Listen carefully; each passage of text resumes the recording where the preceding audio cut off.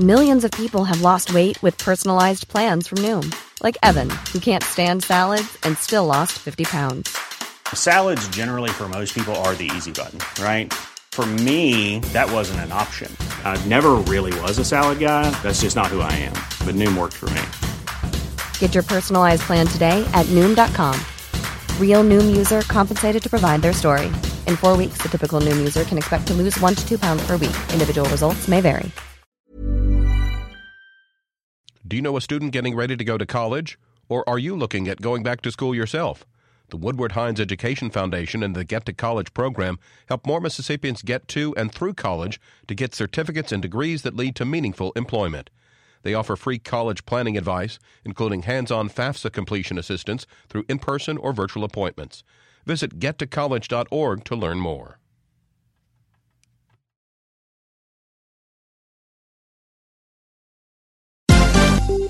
This is MPB News. Hi, this is Karen Brown. Thanks for checking out the Mississippi Edition podcast. If you like what you hear, click subscribe, hit like, or leave us a comment if your app has that feature. Then find other MPB podcasts by searching MPB Think Radio on your favorite podcasting platform. Thanks.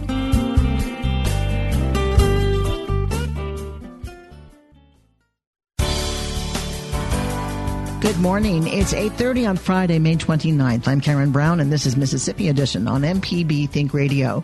On today's show, by Monday, every single business will have an opportunity to open, obviously with guidelines and with restrictions.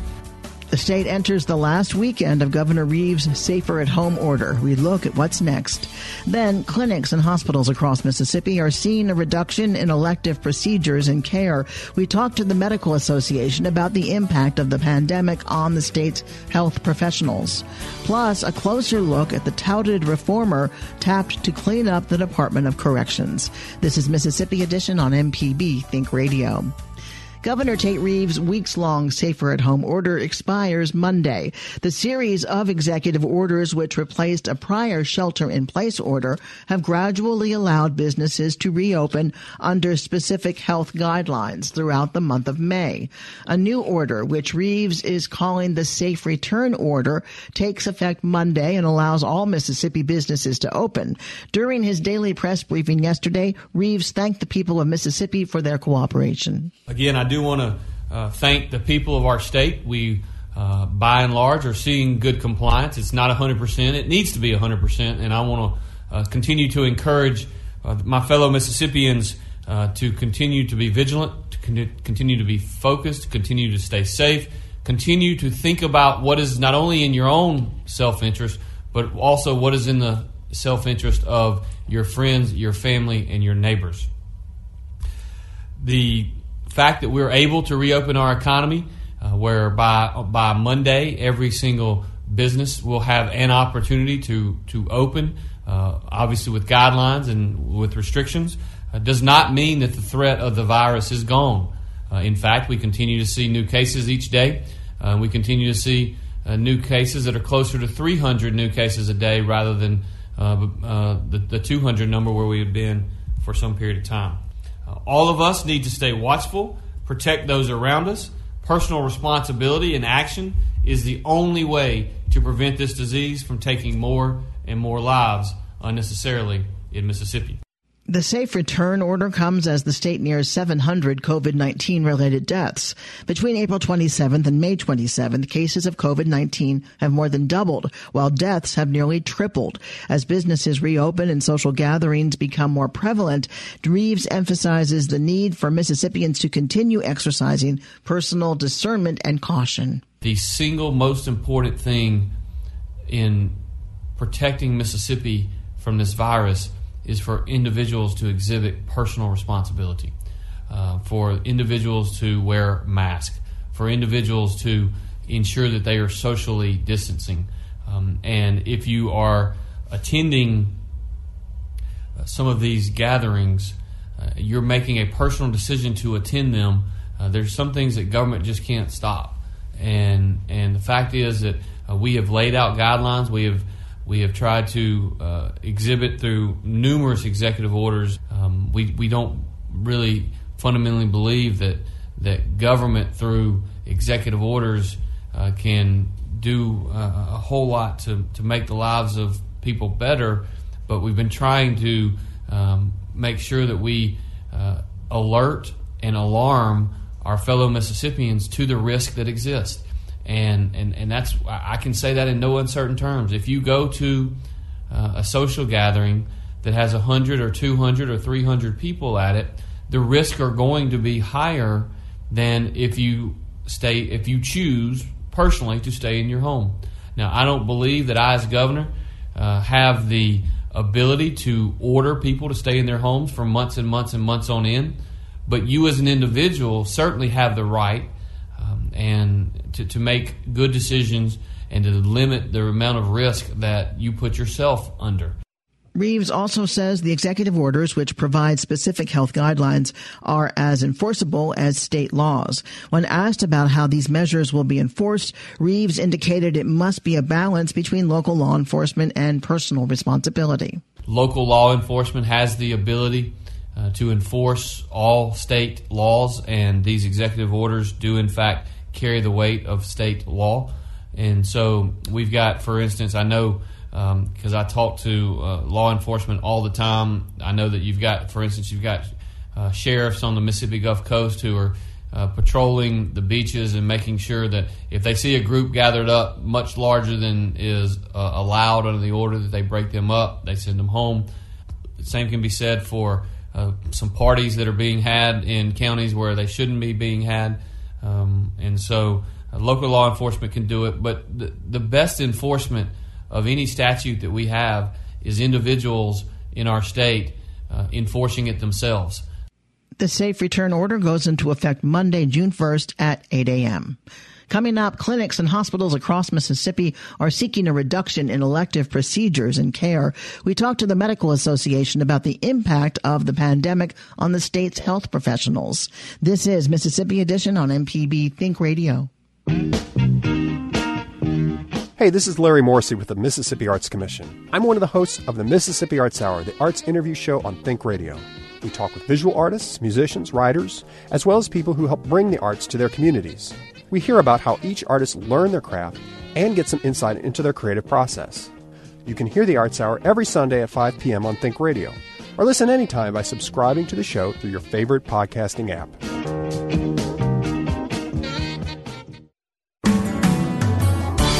This is Mississippi Edition on MPB Think Radio. I'm Karen Brown. The Mississippi Hospital Association and Mississippi State Medical Association are encouraging patients to seek care in the state's clinics and hospitals, especially Mississippians who have chronic illnesses or need emergency care. Clinics and hospitals throughout the state have experienced steep declines in outpatient visits during the COVID-19 pandemic, with many Mississippians delaying or avoiding medical treatment, a potentially dangerous choice, according to Dr. Clay Hayes, president of the Mississippi State Medical Association.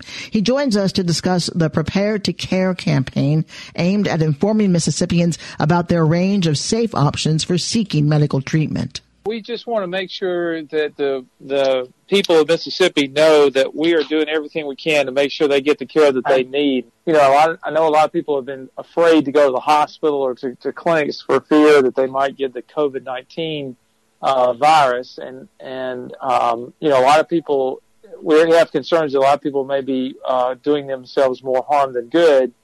And so we just want to make sure people know it's safe to come to the hospital and to the offices if they need to. That's the main thing. Now, for the last several months, many doctors were doing telehealth appointments. What's changed that it's now safe for people to go to a hospital or clinic? So, you know, we're still doing telemedicine. Matter of fact, I'm a private practicing cardiologist, and we did a telemedicine for a lot of visits today. And so, you know, for people that just routine care, checkups and things, just need refills on their medicines or just to check in, we're still doing those telemedicine visits. And for people that live a far distance, they actually like it. But for other people that are symptomatic, we have set up the process where it's safe for people to come in. We check their temperature when they come in, give them a mask, do social distancing in the waiting room so we don't have a lot of people crowded in there. Obviously, everybody's washing their hands and using gloves, so it's a lot safer for people to come in. We've learned how to really take care of patients, and the same thing for the elective surgeries. People that have a bad back or need difficulty and they just need some help. We figured out a way to help those people. And then the last thing for people that have chronic disease like diabetes that need to get their blood sugar checked, lab work, etc. We want to make sure that they're getting the care that they need. So we're slowly going back to a more normal state, although we still think that there is a role for telemedicine to play. Is the decision to return to some sense of normalcy a decision of the Mississippi State Medical Association, Hospital Association, or does it come from the governor? Well, I think it comes from all three. We actually serve as the chair for the governor's advisory medical team, and we had a meeting where we had Dr. Dobbs from the health department, members of the governor's staff from State Medical Association, and also from the Hospital Association. We all want to work together as a team, and our main goal is the safety of Mississippians, and we've got to take care of folks no matter what, whether there's a COVID pandemic or not. We've got to take care of everybody, and that's our goal. Hospitals are losing money. We just heard at UMMC that 250 employees have been laid off. Dr. Luann Woodward says that $1 million a day has been lost in elective procedures. How does that play a part, or does that play a part, the finances and the severe loss of revenue for that hospital in particular because it represents the state? And then let's talk about the more rural hospitals. Well, I think hospitals all over the country. I mean, it's not just the UMC. I mean, places as big as the Mayo Clinic, they're losing $1 billion this year. That's their expectations, and they're having to lay off staff all over the country. And it has to do a lot, I will say, with the elective procedures that people are not or haven't been doing. Now we're starting to see those happen again. And I mean, you got to, if you don't, it's a business. If you don't generate revenue, you can't have the staff, can't afford the staff. And that's a problem all over the country. But I think that's one of the, things that we want to express to people, that is safe for people to come in. And that we have flattened the curve. The initial concern is that there was going to be this huge crisis where we weren't going to have enough beds and enough ventilators and enough medicine, and et cetera. But because of the safety measures that people have followed, like the staying at home and social distancing, we haven't seen that big surge, and so we do have capacity to take care of folks. If that were to change, because cases are still going up and down. Sure. So if it were to change, if there was a surge in cases all of a sudden, would you pull back this campaign and recommend that people hold off? Well, we'd look at that. I mean, medicine is a constantly evolving thing. It's just like when you look at patients every day. That's why you check on them. And we monitor the data, and we learn. And if we started to see a rise in cases and say the number of people having to come to the hospital, we would probably throttle back. Not to say that we would go all the way back to where we started from with hardly any cases in the hospital. That's, we thought, well, that's maybe a little bit much. Maybe if we just sort of moderate back, we could handle, the influx coming in. The other thing is people will start developing immunity. Before we had no immunity. And now we're starting to develop immunity in the community, and so we'll see how that affects the cases. Small hospitals in the state were already facing loss of revenue and other challenges pre-pandemic. Sure. What is the status of those? Are we looking at more closures of those hospitals? How can they rebound? Well, we hope not. Obviously, the federal government has been trying to help these hospitals and businesses with the different grants and loans. I know the state recently received over $1 billion, and they're trying to figure out what to do to help those hospitals too. So that is definitely on our mind because we need those hospitals to help those communities. So yes, we're definitely looking at that. Dr. Clay Hayes is the president of the Mississippi State Medical Association. Thank you so much, Dr. Hayes. Well, thank you. Coming up, a closer look at the touted reformer tapped to clean up the Department of Corrections. This is Mississippi Edition on MPB Think Radio. If you ever miss one of our locally produced shows or want to simply hear it again, you can find what you need at mpbonline.org or download our podcast app to your smartphone. MPB programming is on your schedule at mpbonline.org.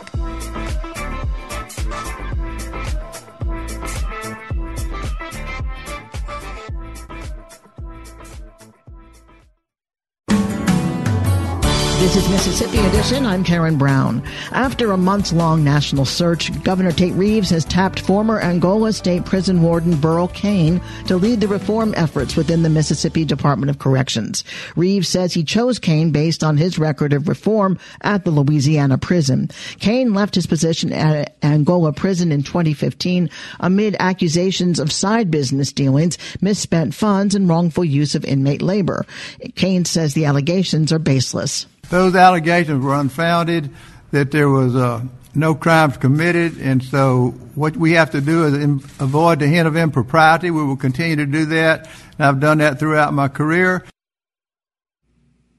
Maya Lau and Gordon Russell were investigative reporters with the Advocate during Cain's later years at Angola. They share their insight on the curious duality of Burl Cain and the narrative of Cain as a pioneer in prison reform. It's a narrative that's part myth and there's some truth to it, but in reality, a lot of the violence reduction occurred before Burl Cain became warden there.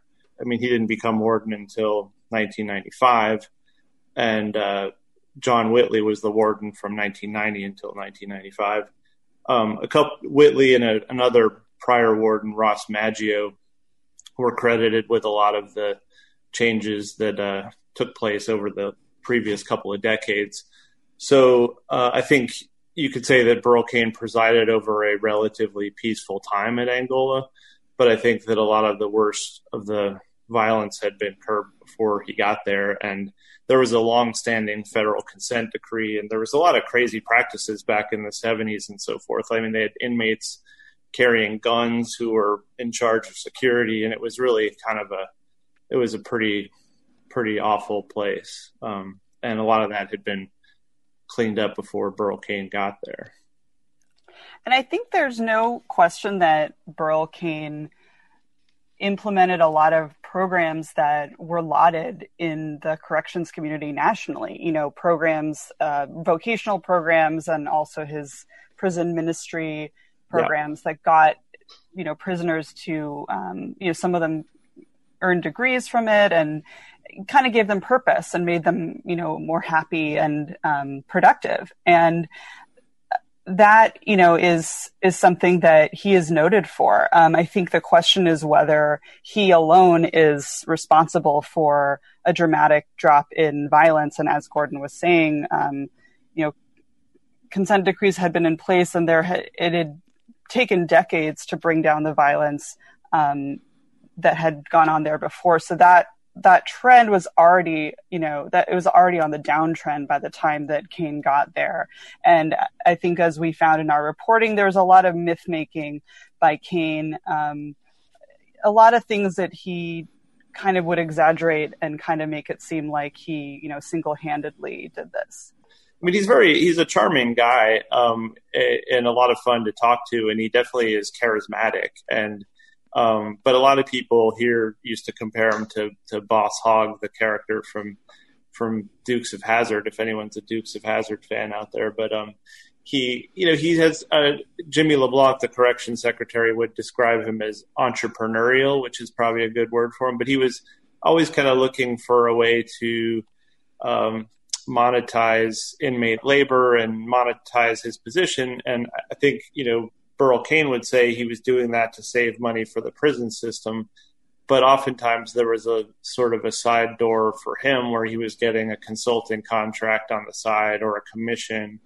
And that was the part that was a little bit more troublesome. Yeah, and I think there's always been that duality to him of that he did do a lot of good work. And I think people, wanted to see him kept in place because, he'd supported all these rehabilitation programs, and yet there was always this sort of entrepreneurial side deal part to him that, he would kind of find these opportunities here and there to, extract money from someone.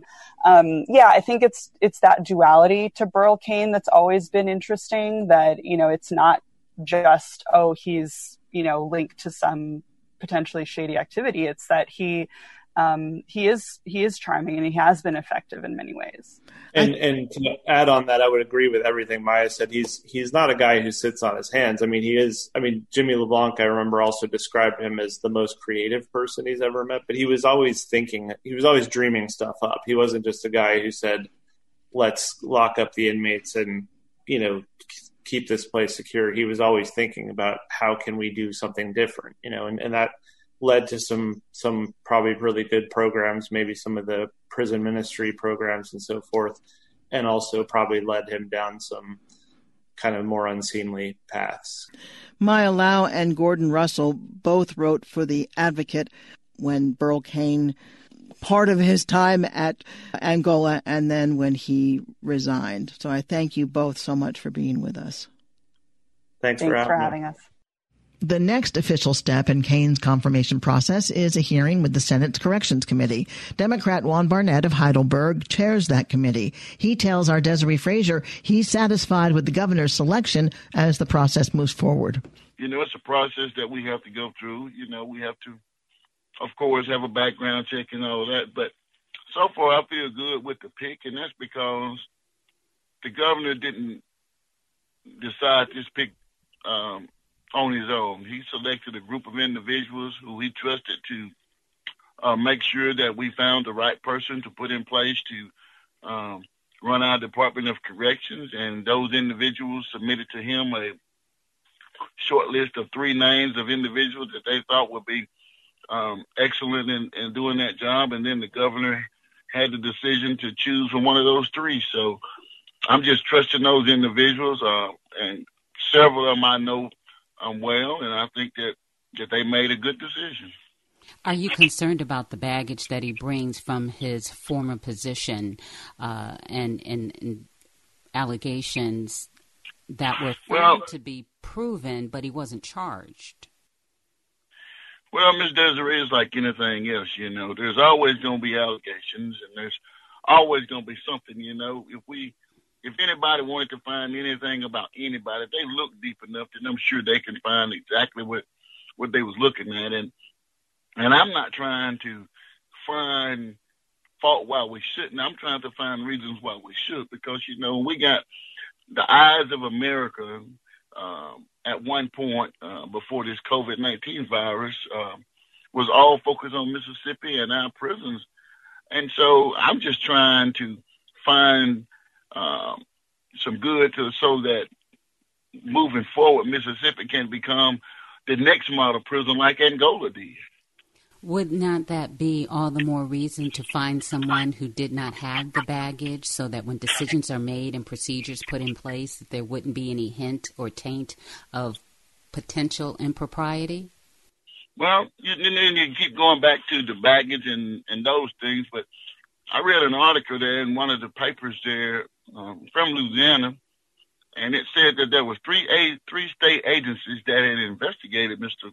Cain, and none of them found any wrongdoing. So, I just think that if there was anything that he had done wrong, and there could have been charges, but I think that they would have brought the charges on him. But again, he ran this place for 21 years.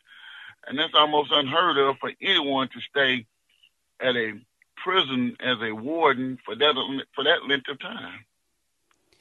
He has to be confirmed by the Senate, correct? That's correct. What is that process? Well, we would get a report back from Peer that I would give to all of the committee members that serve on that committee.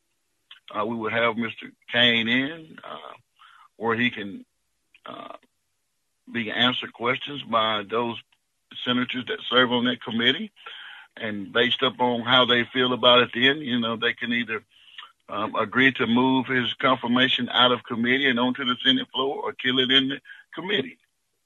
Do you have any sense of which way that might go at this point?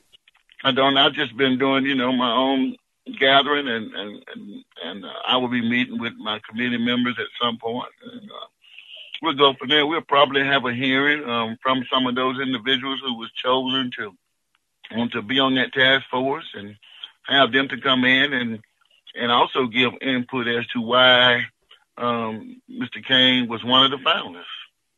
Democrat Juan Barnett is chair of the Senate Corrections Committee. This has been Mississippi Edition on MPB Think Radio. Thanks for listening to the Mississippi Edition podcast from MPB News and MPB Think Radio. Don't forget to subscribe if you haven't already, and if your app lets you, leave a comment or review. We really do appreciate it. Remember, you can always get in touch with MPB News on Facebook and Twitter, and fresh episodes of the podcast are posted every weekday morning. I'm Karen Brown. Thanks for listening. This is Mississippi Edition from MPB Think Radio.